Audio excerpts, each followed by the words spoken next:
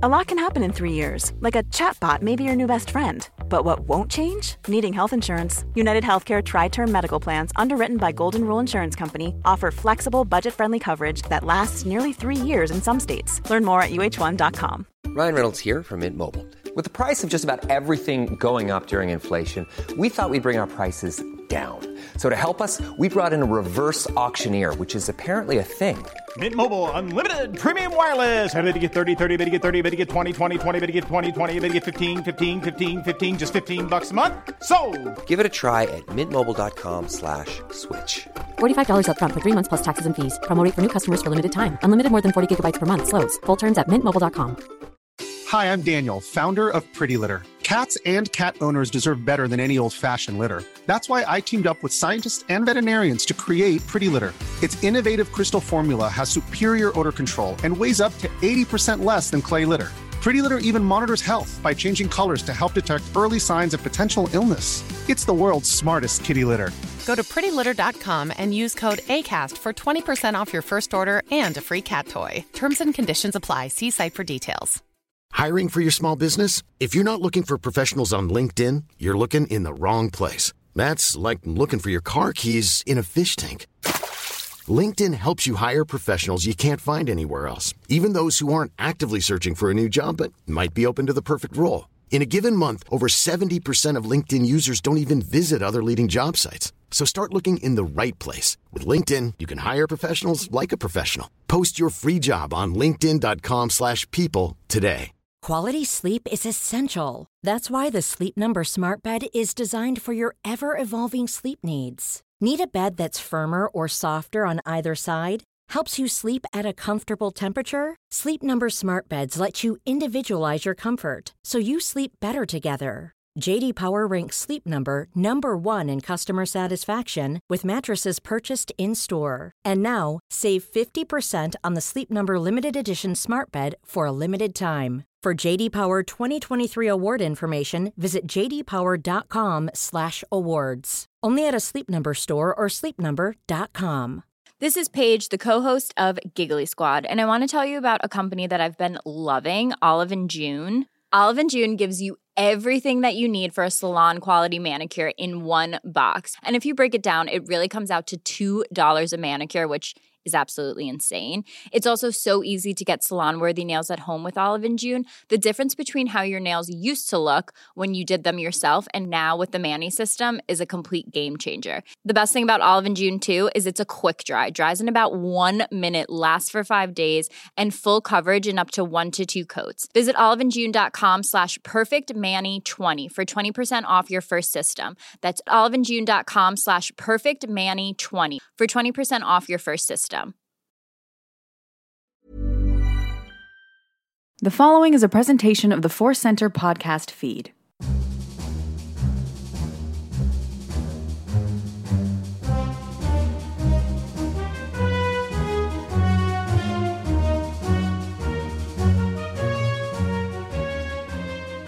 Hello and welcome to Star Wars Counseling on the Force Center podcast feed, the show that believes absolutely every part of Star Wars is great from a certain point of view. I am your host. My name is Joseph Scrimshaw. With me, as always, not always, but a lot of the time, maybe always in my heart, but right now, actually physically here with me on the old podcast table, my special guest, a little sip of whiskey. Here is what my guest sounds like. Strong opinions about Star Wars afternoon whiskey has. I might need to do some counseling for my whiskey. Anyway, let's get on with the show. We have 3 fun grievances today.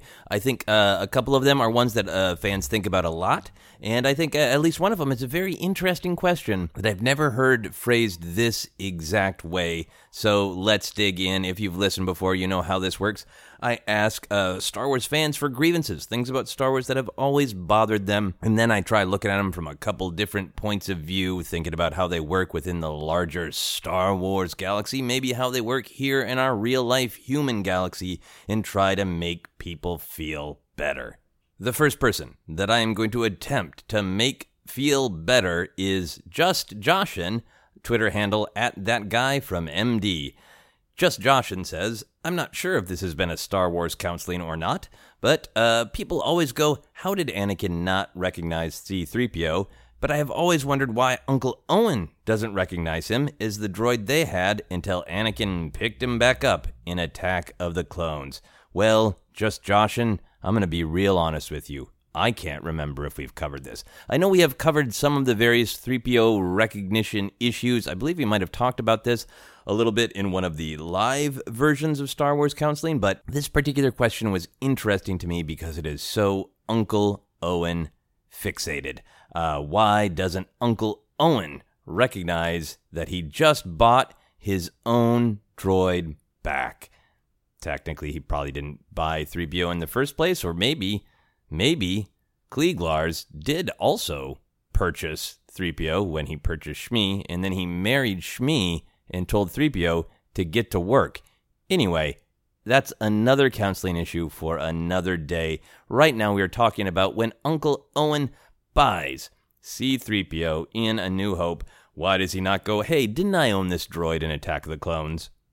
Because I'd like to think that is how Uncle Owen thinks about his life. Owen Lars thinks, remember when Beru was just my girlfriend in Attack of the Clones? That's how I refer to that period of my life.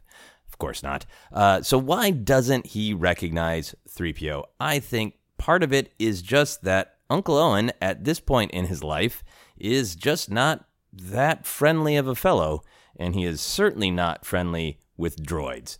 To him, droids are just workers. They're not pals. They're not companions. I think one of the things that makes our heroes in Star Wars, for the most part, true heroes, is they bond with the droids. They see the value in the droids. In the Clone Wars animated series, there's great episodes where many different Jedi are a little like, Anakin, why are you so close to that R2 unit? I mean, yes, he's awesome, but this is weird. So I think Owen maybe represents what a lot of the galaxy is like, where they don't actually have this super bond with their droids. So first off, I don't think this is a question in Owen's mind. As he goes to buy some droids from the Jawas, I don't think he's thinking, are they going to try to sell me one that I used to own? I just don't think that's on his mind at all. Also, on just a practical level, we have seen for ourselves with our own human eyes that protocol droids all look very, very similar. E-3PO and K-3PO and all the different protocol droids, 000, they all look very similar. It's really just their plating that would make them stand out, and their personalities if you were to talk to them. Again, I don't think Owen is having nice chats with his droids. So I think if anything popped to him, it would be the plating. And 3PO does have different plating. So I think it's one of those things that from the outside, us, the audience, knowing that 3PO is one of the main characters of Star Wars, of the Skywalker saga, it's odd that Owen doesn't recognize one of the main characters. And in some way, I feel like we're kind of bringing that to the situation. You kind of want to scream at the screen, Owen, do you not recognize 3PO? He's on shower curtains and bed sheets. People dress up for him as Halloween. His plating's just a different color. How could you not recognize C-3PO? But from Owen's perspective, he's probably gone through a lot of droids in life. This is drudgery. He's just getting through his day. And what do you know? Another protocol droid shows up that looks exactly the same as all of the different protocol droids he's probably owned. This one has different plating than that one that kind of just ran off for no particular reason following Anakin and Padme just out of the blue. Okay, that set him back. I don't think there's a reason for Owen to question it at first. That said, I'm on Owen's side here, that it's reasonable he doesn't recognize 3PO. But then you add R2-D2. Maybe something would have stirred of like, oh yeah, when that protocol droid ran off with Anakin and Padme, wasn't there an astromech with them? Wasn't that astromech droid blue and white and kind of opinionated? And maybe something would have stirred in Owen's mind seeing the two of them together. But again, he sees a lot of astromech droids. But then Luke tells him that these droids think they belong to Obi-Wan Kenobi.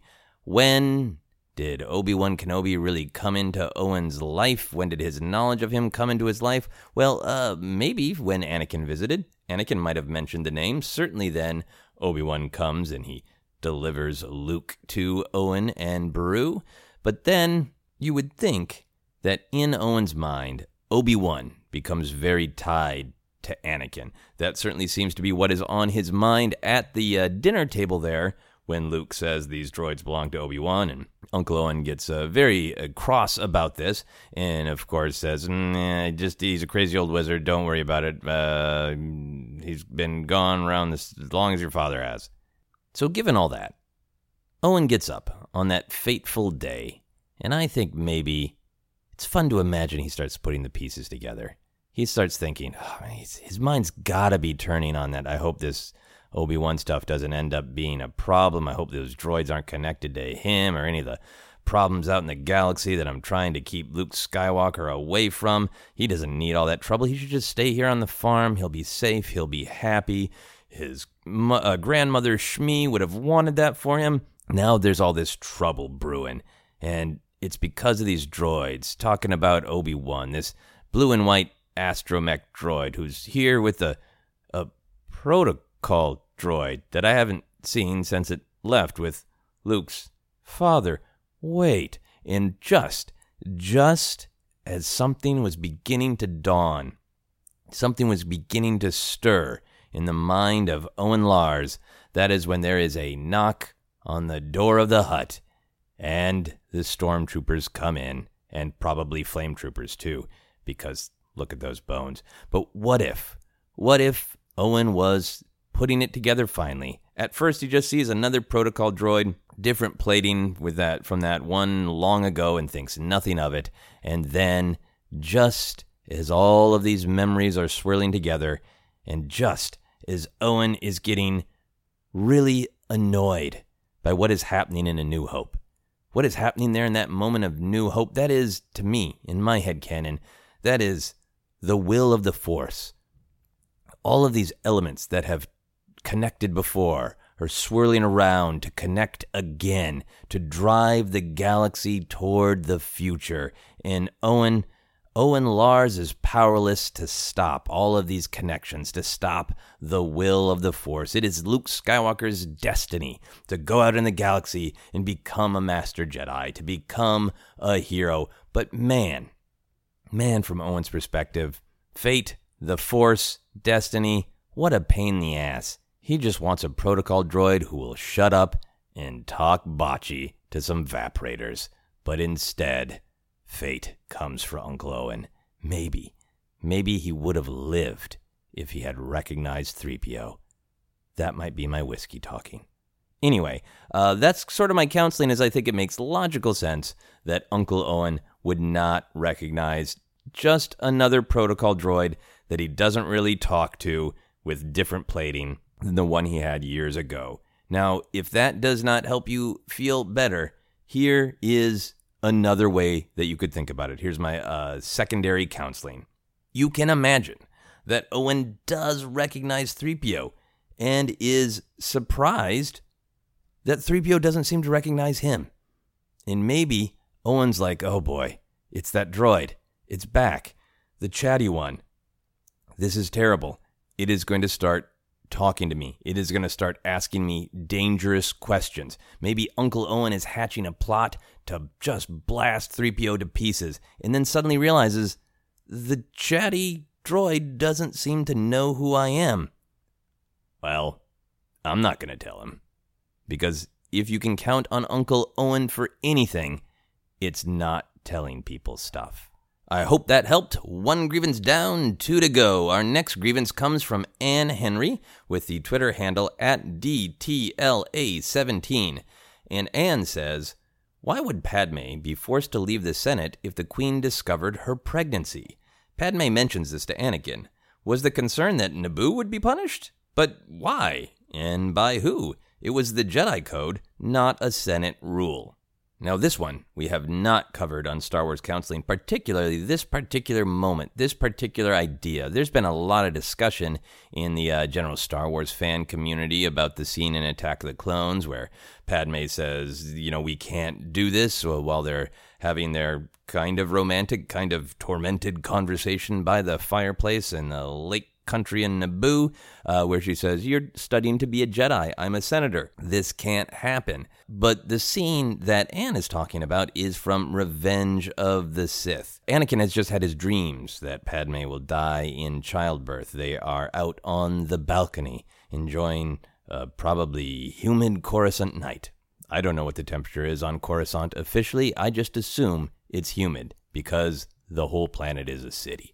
And Padme is trying to tell Anakin that the baby will change their lives, which is a fun detail that I haven't focused on a lot. The idea that Padme knows, look, I'm glad that you're happy about the child, Anakin. I'm happy about the child, but we can't just ignore this. This is going to change things. We can't keep hiding things, or maybe we can, but then we would have to quit everything we do and we would have to literally hide. It doesn't seem like Padme has come to a decision, but she knows that the baby will change things and is Anne Henry mentions, she specifically says that she doesn't think the Queen will allow her to continue to do her duties as a senator once she discovers that she is married to Anakin and is, in fact, having a Jedi baby with him.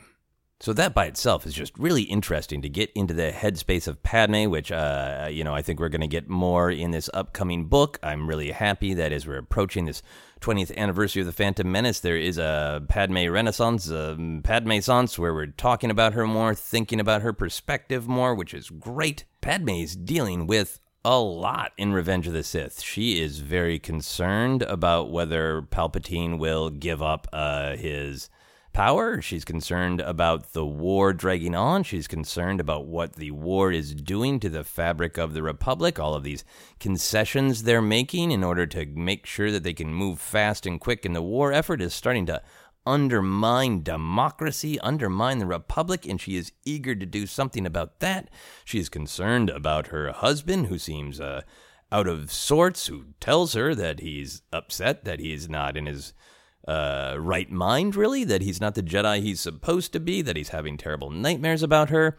And then for herself, she's facing, what do I do with this child? This is going to change our lives. Obviously, having a child changes anybody's life, but she is thinking, I want this child. I'm going to have this child. I don't know what's going to happen, but I probably can't be a senator anymore. That is just really interesting to think of everything that she is dealing with and trying to stay on top of. So, to get back to Anne's question, why? Why would it be a problem? We know why it's a problem on the Jedi side, because Jedi have rules that say don't secretly marry and impregnate people.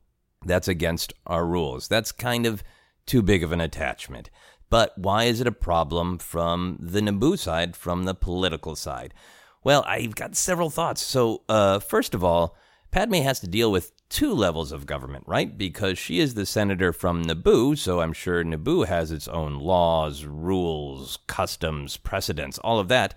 And then she is a part of the Galactic Senate as well, which I'm sure also has its own rules and laws and all of that. So she's kind of got two things to deal with in terms of just like the political machinery. She's kind of dealing with both state and federal, planetary and galactic level politics. So it does seem like she's saying it's more of a problem from the perspective of Naboo, from the Queen, but it might be that the Queen has a problem with it because the Senate is also going to have a problem with it, and there are just problems coming from every direction. That still doesn't answer, though, the question of what is the problem. I'm going to say that maybe there could be some law on Naboo, and I'm very excited to learn even more about the way that Naboo works in this upcoming Padme Amidala novel, because that is going to be about, we've been told, the Queen wanting Padme to be a senator. So I think we're going to get some of the mechanics of this kind of thing in that book. And I have been noticing that Star Wars authors really do like to use the novels to try to iron out any wrinkles in the Star Wars storytelling and any perceived wrinkles in the movies. So something like this might even be addressed. There might be a code on Naboo that they request that senators don't marry. Who knows? We'll find out about that. So there's still, in terms of counseling, one of the answers is just maybe this is an answer that is yet to come, and maybe it is coming very soon. That said, thinking about it from the galactic Senate perspective, that maybe Naboo is just sort of responding to those problems and the Queen is responding, I think it would be a big scandal, not because Padme, a senator, chose to marry someone and is with child. I think it's because he's a Jedi. I think this would be plastered all over the holovids. Everybody, I would imagine, knows that Jedi are not supposed to take one specific partner. I'm just making it sound like Jedi are supposed to be polyamorous. They're not supposed to have any partners, right? They're not supposed to have that attachment. So I would imagine this would be big news, not because technically Padme is doing anything illegal as a senator, but more that she is willingly helping this Jedi violate the rules of the Jedi Order in a big, loud, scandalous way. You have to remember that in the Clone Wars era, these two people are famous. You can be in a remote planet, and if you see some holovids about how the Clone Wars are going, you're going to hear about Hero of the Republic, Jedi Knight Anakin Skywalker. You're going to hear about a contentious debate in the Senate where Padme Amidala is still pushing to say, well, maybe we can try negotiating with the Separatists instead of just all of this fighting. These two people are famous, and in theory, they're paragons of the Republic. So suddenly, having them have a secret marriage that violates Jedi Order, I think would be a big scandal. And maybe the Queen would just say, this is a distraction. You can't be doing a good job representing Naboo when you've got yourself mired in this weird Jedi sex scandal. Another potential political wrinkle is just how the Jedi Order interacts with the politics of the Republic. So they kind of serve the Senate, but the Jedi also have their own rules and institutions. Obviously, we see this throughout the prequels. It's right at the beginning, the opening crawl of the Phantom Menace, the Chancellor has dispatched 2 Jedi Knights to try to resolve that trade dispute around Naboo. And then, of course, in Attack of the Clones, there is debate because Mace Windu is saying, we cannot fight a war for you. And the Jedi kind of have opinions about, well, there shouldn't be an army created for the Republic, and they're kind of listening to those politics, but they're not really weighing in on them. But then as soon as there is an army, Yoda just says, thanks, I'll take that to do something I think the Jedi should do, which is rescue this Jedi. Whoops, was that the first battle of the Clone Wars? I was trying to stay out of politics, but okay. So they're both in the politics, and then they're not. And of course, by the time we get to Revenge of the Sith, that's one of the main issues. That's one of the pressure points on Anakin's very soul, right? The Jedi don't like what's going on in the government. They don't trust Palpatine. He has bent or broken too many rules that support the democracy, and he is trying to get into the Jedi Order himself. And they're both using Anakin as attempting to use Anakin as their spy. So it's a delicate political situation with the Jedi, right? So you take into account the peaceful monk army of the Jedi that kind of works with the Republic, protects and defends the Republic, sure, but now they are actually fighting a war for the Republic, and suddenly you have a tie between a senator and a Jedi. Not just any senator and a Jedi. You have one of the heroes of the war. You have Jedi Knight Anakin Skywalker, who will happily take up any fight. He will go to any planet, and he will try to crush the Separatists.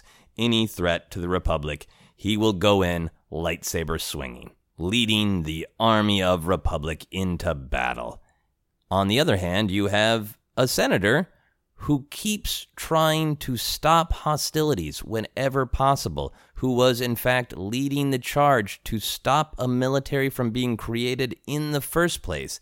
And then the military did get created, and she keeps pushing to have more negotiations. Not negotiations with a lightsaber. Not that she doesn't pick up a blaster when she has to, but she keeps pushing for, isn't there another way to resolve these things than all of this violence? And by the time we get to Revenge of the Sith, particularly the deleted scenes, in the deleted scenes of Revenge of the Sith, which, again, their canonicity is, up for grabs, but in terms of thinking of who Padme is in the public's imagination, in the Star Wars public's imagination, but to tell Palpatine, we're concerned about the amount of changes that you've made to the Republic, and we would like you to start negotiations with the Separatists as soon as possible. We would like you to stop fighting.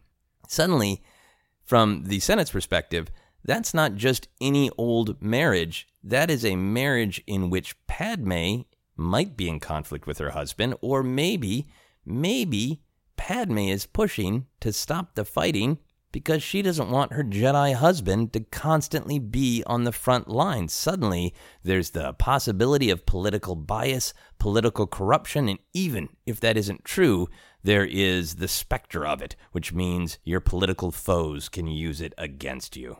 Is Senator Padme Amidala of Naboo truly trying to end the war because she believes in peace?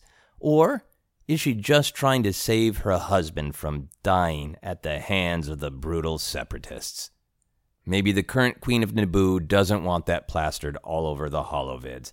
And then, on top of it, she is a senator who has made a good name for herself by being pure and strong. Even back when she was a queen, she was the one who called for the vote of no confidence in Chancellor Valorum. She has had her fingerprints on the history of the Republic. She has been known to stand up strong and firm for her beliefs, and she's been lying to the public she's married.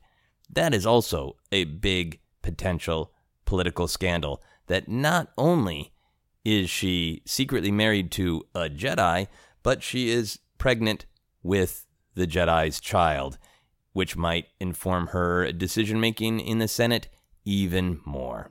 So I guess my big picture counseling is maybe there is some more specific laws on Naboo, maybe some specific Galactic Senate laws, where this is a problem for Padme herself as much as it's a problem for Anakin with the Jedi, and that it's specifically a problem because all of the political fallout, because it's a scandal, because she just straight up lied to people, at least the lie of omission, and because it puts her in an awkward position where it is unclear if her motivations for pushing for peace and prosperity are truly her own, or are they some sort of selfish result of a connection that she has with a Jedi. Now, all of that said, the concern, at least in the movies, in Revenge of the Sith, seems to be, well, when people find out that I'm pregnant with Anakin, the Jedi Knight's child, that's going to be a problem for me. It's never really discussed or addressed in the movie. Is it a problem that she's just pregnant? And I kind of hope that it isn't. I hope that that continues to be the story, that the only issue is all of this convolution with the rules of the Jedi Order and the fact that she maybe hid this relationship. But I like to think that in Star Wars, we have this cool civilization where a woman can just be pregnant, and it's like, yeah, who's the father is not the first question on everybody's lips. The answer is none of your business, and that would not be a problem unless the husband was somebody who complicated matters massively, like Anakin Skywalker, Jedi Knight. Now, my final bit of counseling is imagining that the events of Revenge of the Sith maybe played out a little bit differently. Maybe it was an issue that Padme was pregnant, having nothing to do with Anakin. If that was the case, here's what I think should have happened. I think Anakin should have been very careful to tell Padme about his own conception, that he did not have a father. So if anybody pushed Padme on who is the father of this baby, she could just say, I think midichlorians? I don't know. None of your business beyond that. But yeah, midichlorians make sense. Midichlorians are kind of the grandparent of this child. So deal with it. Anyway, fascinating question, and so many different angles to think about it. I'm excited to hear other people's thoughts, and I'm excited to hear more in the Padme book as these fun and important parts of Star Wars story get fleshed out. What all was going on with the political realities, with the challenges faced by Padme Amidala, Senator, Queen, Warrior, mother of Luke Skywalker and Leia Organa. We want to know what is going on with her. What challenges did she face? How did she overcome them? And it will only add to the tragedy that is Revenge of the Sith. 2 grievances down, 1 to go. Our final grievance comes from Mark Gambles, who sent it in on Facebook.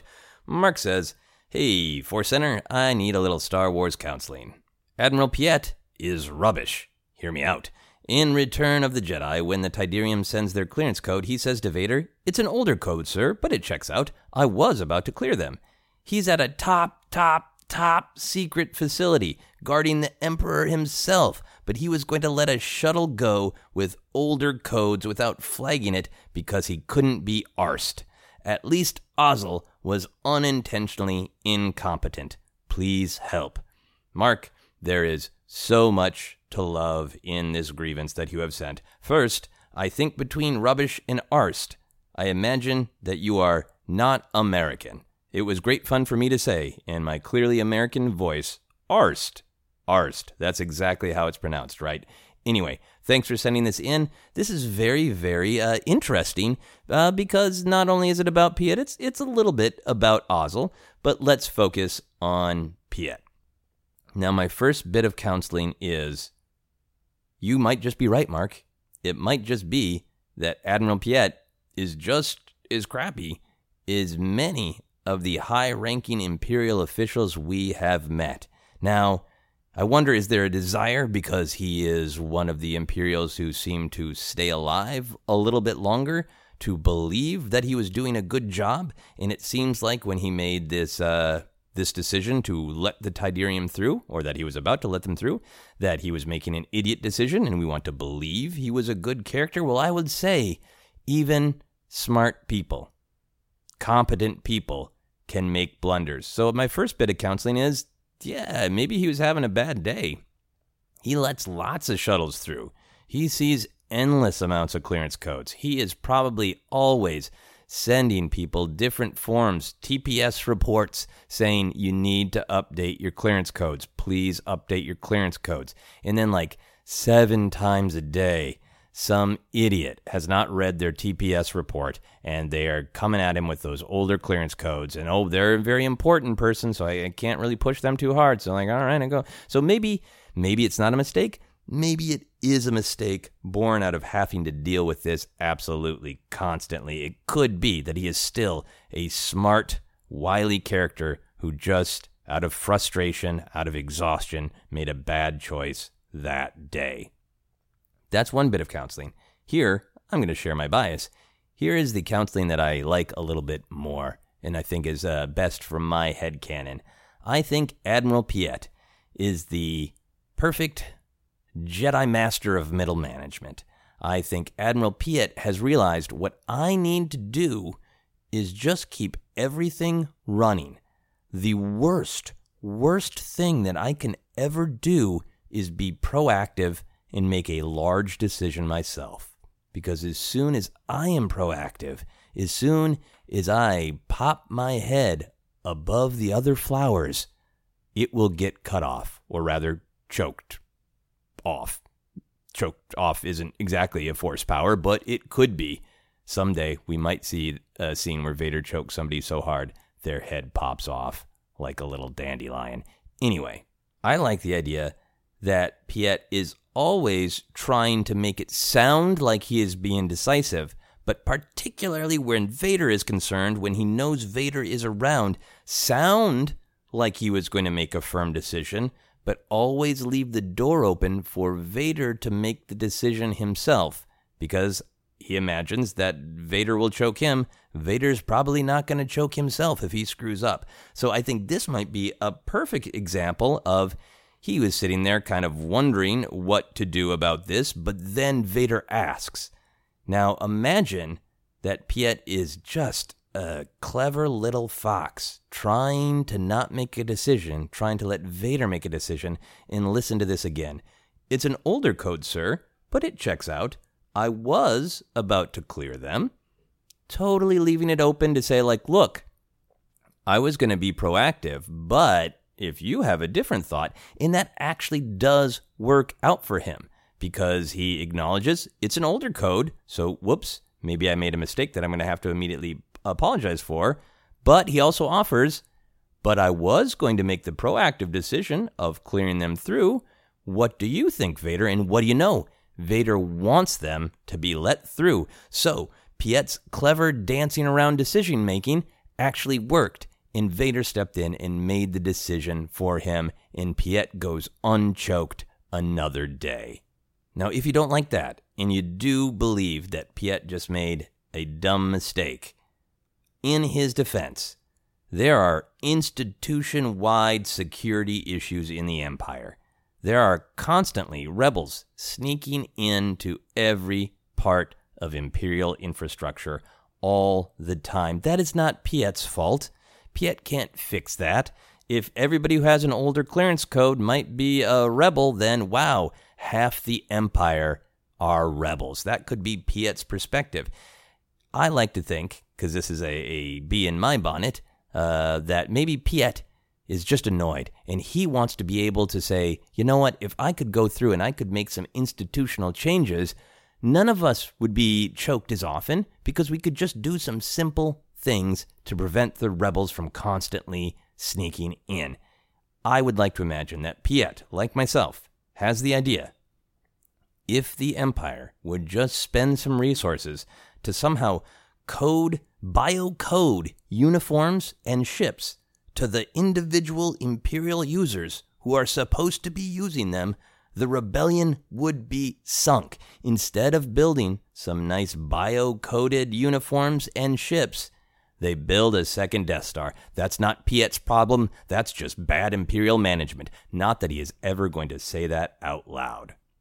Now, all of that said, I do lean personally toward the idea that Piett is competent. And my evidence for that is he did survive all the way between Empire Strikes Back and Return of the Jedi.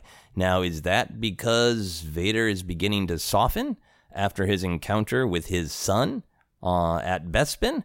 Or is it that Piett is so talented at making good decisions? Or if he has to make a bad decision, playing some quick mental holochess and making Vader and other scary Imperials feel like they are the ones who actually made that decision.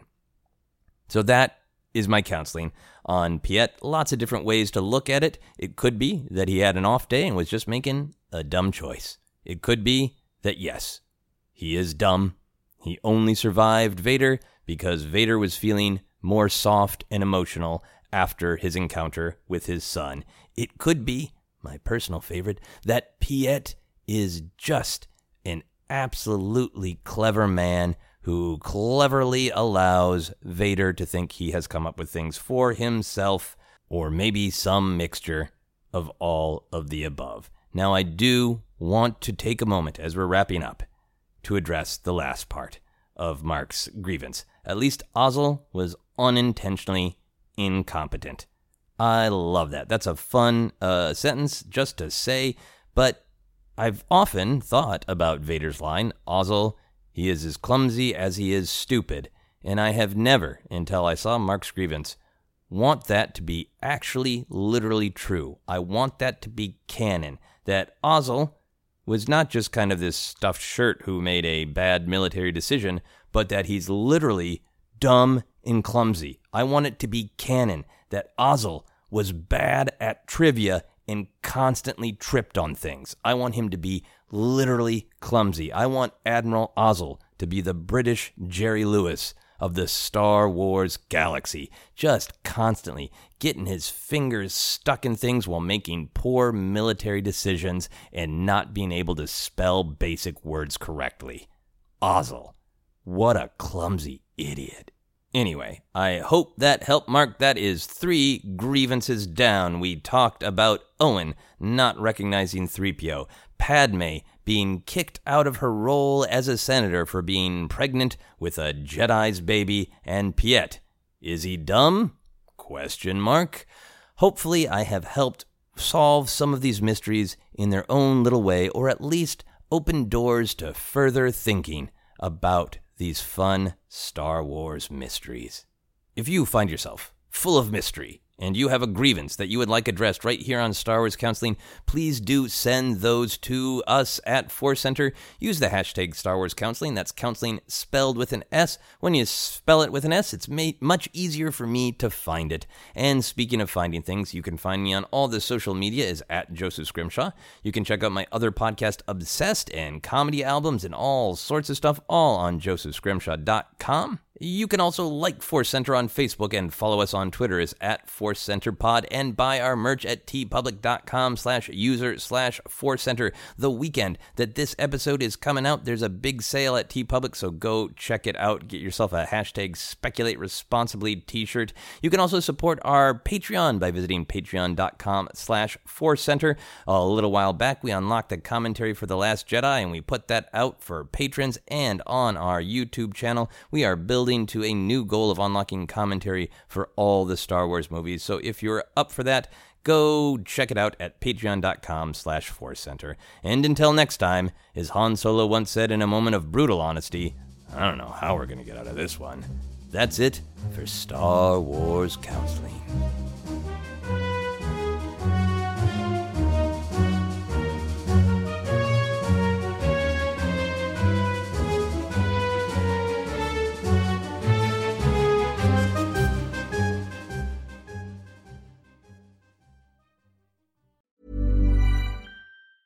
Mom deserves the best, and there's no better place to shop for Mother's Day than Whole Foods Market. They're your destination for unbeatable savings, from premium gifts to show-stopping flowers and irresistible desserts. Start by saving 33% with Prime on all body care and candles. Then get a 15-stem bunch of tulips for just $9.99 each with Prime. Round out Mom's menu with festive rosé, irresistible berry chantilly cake, and more special treats. Come celebrate Mother's Day at Whole Foods Market. Hey, it's Paige DeSorbo from Giggly Squad. High quality fashion without the price tag. Say hello to Quince.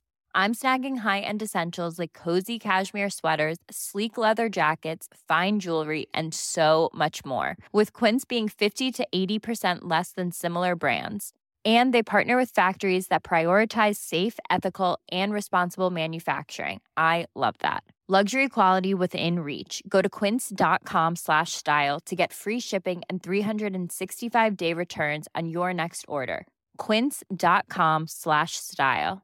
Hi, I'm Daniel, founder of Pretty Litter. Did you know cats tend to hide symptoms of sickness and pain? I learned this the hard way after losing my cat, Gingy. So I created Pretty Litter, a health monitoring litter that helps detect early signs of illness by changing colors, saving you money and potentially your cat's life. Pretty Litter is veterinarian developed, and it's the easiest way to keep tabs on your fur baby's health right at home. Go to prettylitter.com and use code ACAST for 20% off your first order and a free cat toy. Terms and conditions apply. See site for details. Mom deserves the best, and there's no better place to shop for Mother's Day than Whole Foods Market. They're your destination for unbeatable savings, from premium gifts to show-stopping flowers and irresistible desserts. Start by saving 33% with Prime on all body care and candles. Then get a 15-stem bunch of tulips for just $9.99 each with Prime. Round out Mom's menu with festive rosé, irresistible berry chantilly cake, and more special treats. Come celebrate Mother's Day at Whole Foods Market.